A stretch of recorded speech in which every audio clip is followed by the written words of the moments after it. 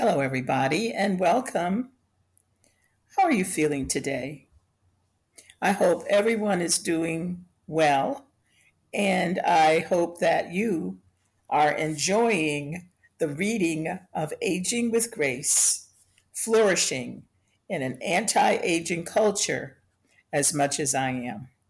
It's been a real blessing to me so far. So, as we continue, our subtitle begins with Look Up.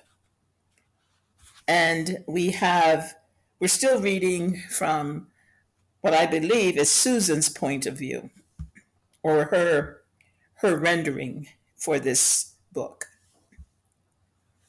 Until we get to our heavenly destination, we will find ourselves easily distracted with the mundane routine, the trials and tribulations of living in a fallen world, and the frustration of our own sinfulness.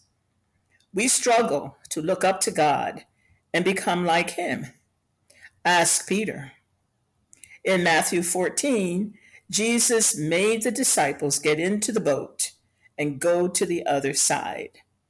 They were exactly where He sent them when a raging storm beat upon them. Jesus went to them, walking on the wild water, and said what He says to us: Take heart, it is I. Do not be afraid. Peter asked for permission to get closer to Jesus, and Jesus said, Come. Peter fearlessly got out of the boat and walked on water. Then it happened. His eyes wandered, and so did his heart. He looked down at the wind and waves and began sinking. Then he remembered. So he looked up and called to Jesus, and Jesus immediately reached out his hand and took hold of him. Even though he walked on top of the water for only a few moments, they were moments of intimacy with Jesus. They were flourishing moments. I was with my dad the last 3 days of his life. Shortly before he took his first breath in heaven, he opened his eyes wide, and with a look of wonder, he raised his hand and pointed up. Look, he exclaimed. His arm fell to the bed, and his eyes closed. What? What did you see, Daddy? I asked. His voice was weak but joyful.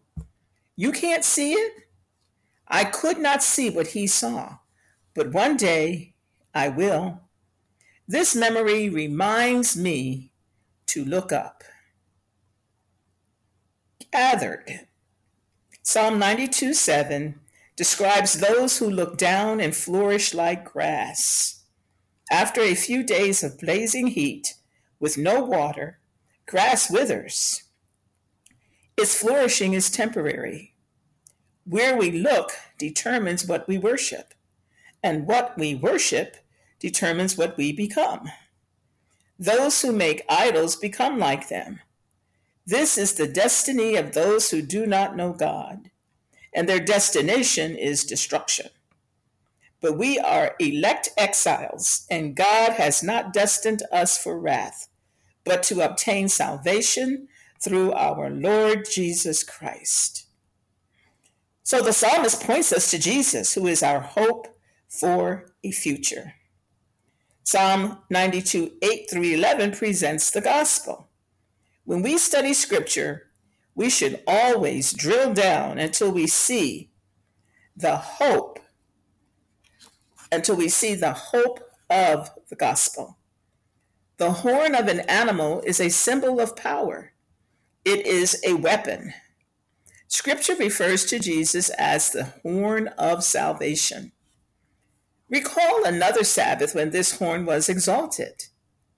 God poured fresh oil on his anointed one, and he rose victoriously from the grave and ascended on high forever, scattering his enemies and securing our destiny.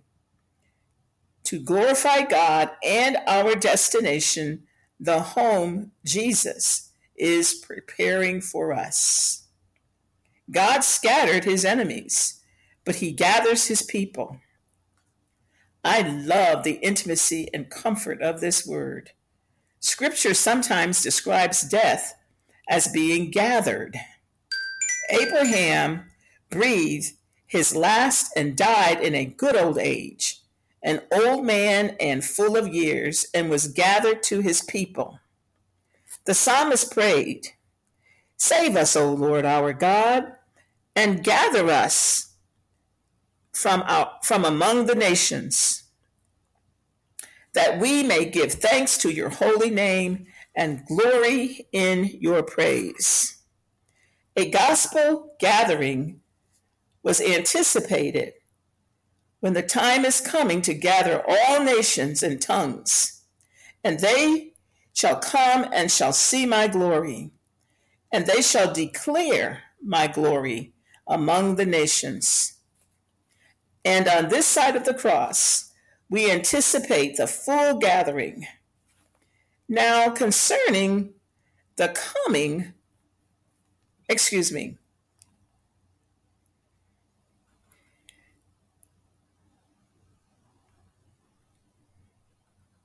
now concerning the coming of our Lord Jesus Christ and our being gathered together to him, we ask you, brothers, not to be quickly shaken in mind or alarmed. Stand firm. Now, may our Lord Jesus Christ himself and God our Father, who loved us and gave us eternal comfort and good hope through grace, comfort your hearts and establish them in every good work and word. But how do we stand firm? How will we be comforted and established now? Jesus said, "O Jerusalem, Jerusalem, O church, how often would I have gathered your children together as a hen gathers her brood under her wings, and you were not willing." Jerusalem was not willing, but are we? Jesus uses the tender imagery of a mother gathering her brood, just as he did with Peter. Jesus calls us, "Come to me, all who labor and are heavy laden, and I will give you rest." It really is that stunningly simple. Are we willing to repent and turn to Jesus? We never outgrow our need for the grace of repentance. Repenting women who find rest in Jesus become life-giving women who flourish as gatherers. When our heart is Christ's home, we become homey places for troubled hearts to find refuge, even if we are confined to a hospital bed. Pray for grace to cultivate a welcoming place for the discouraged and lonely. Aging with grace increases our capacity for this gathering ministry. The next section is entitled, "Stay Close." Psalm 92 is a communal hymn. Those planted in the house of the Lord sang it together. The Greek word for church, ecclesia, generally means the earthly gathering of God's elect. Flourishing happens in community. Old age is a time to press in close to community life. Even if we cannot always attend, we can pray for and encourage others. It takes spiritual discipline to look up and maintain an eternal perspective. We need the means of grace, scripture, prayer, worship, sacraments to remind us. We need fellowship with God's people to inspire us. Paul reminds us of the contrast between the destiny and destination of those who hope in God and those who do not. He encourages us to stay close to the gathered ones. Keep your eyes on those who walk according to the example you have in us. For many walk as enemies of the cross of Christ. Their end is destruction, and they glory in their shame with minds set on earthly things. But our citizenship is in heaven, and from it we await a Savior, the Lord Jesus Christ, who will transform our lowly body to be like his glorious body by the power that enables him even to subject all things to himself. When we gather with others in our local church, we look around and see hopeful exiles who are awaiting the Savior. We see women whose husbands left them, parents grieving the death of a child, widows and widowers, a young mom who is battling cancer, the elderly who live with chronic pain but a constant smile. The pain and sorrow of this world spills into their lives. But these earthly realities do not stifle their growth in grace. They grieve, but not as those without hope. Dear reader friend, by the power of the resurrected Christ, be one of the hopeful ones who make the moment by moment choice to trust and obey Jesus. Then you will give a flourishing legacy to the next generation. They can look to you and say, I know she's lonely since her husband died, or I know she's sad her children do not trust Jesus, or I know it's hard being dependent on a caregiver, but look at her. She does not lose heart. Jesus reminds us of the importance of covenant community when he says, where two or three are gathered in my name, there am I among them. A temptation of old age is to withdraw, but we flourish when we gather with God's people because he is also there. When our grandchildren, Hunter and Mary Kate, were 4 and 6 years old, we drove through a beautiful neighborhood to see the elaborate Christmas lights. As we passed lavish homes, one and then the other said with wonder, our mansion is bigger than that one. I wondered if they really thought their modest home was a mansion. So I asked, what mansion are you talking about? One of them responded, our mansion in heaven. 3 years later, their baby sister Annie Grace died.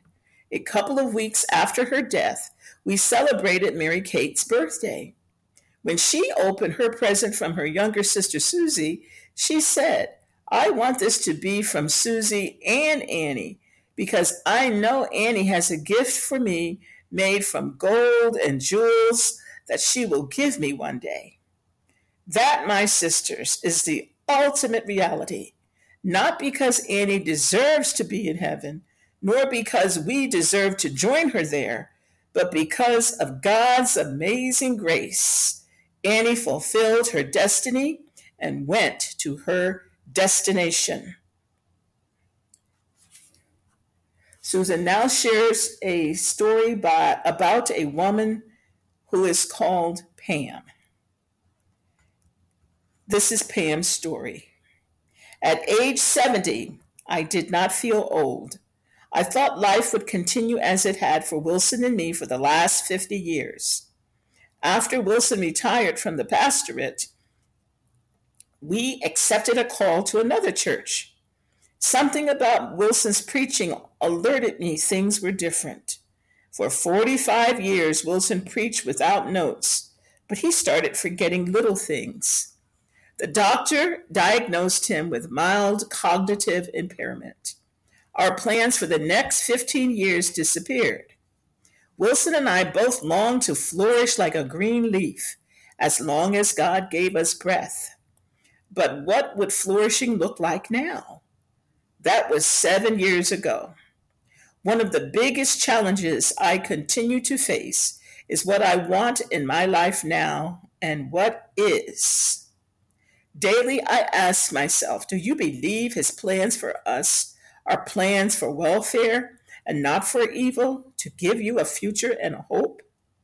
Just when I feel useless because I am not the pastor's wife and I'm not sure of my role, the Lord encourages me that loving and helping his people flourish is His call for me in this season. I am thankful I can still teach women's Bible studies, mentor young moms, disciple pastors' wives, and host guests in our home. As Alzheimer's is stealing my husband's memory and his needs grow greater and my strength weakens, the body of Christ grows more precious. Friends take him to Bible study, hiking, and out to lunch and breakfast, and they are available to help me. As they come alongside Wilson and me, I am enabled to help other women flourish. But as Wilson continues to decline, the day might come when I cannot invest in the lives of others. What will flourishing look like then? The most important way to demonstrate Jesus in me is to love, honor, and care for Wilson. It is hard and sad. I could never do it without the one who promises to give us strength. Our children remind me that this season may be the most important of all of our years of ministry as others observe our long goodbye. By God's power, may I sprout and bloom profusely till He calls me home. Even as his memory is slipping away, Wilson reminds me daily, whate'er my God ordains is right, and it is good. Ladies, I'd like for you and anyone else who might be listening, I'd like for you to reflect on these questions. Which growing in grace principle is especially helpful to you at this point in your life, and why? Second, what do you see when you gather with your church family? Third and last, how are you a gatherer? Thank you for listening, and we will see you next time in the Lord's will. Good night, or good afternoon, and maybe even good morning. Take care.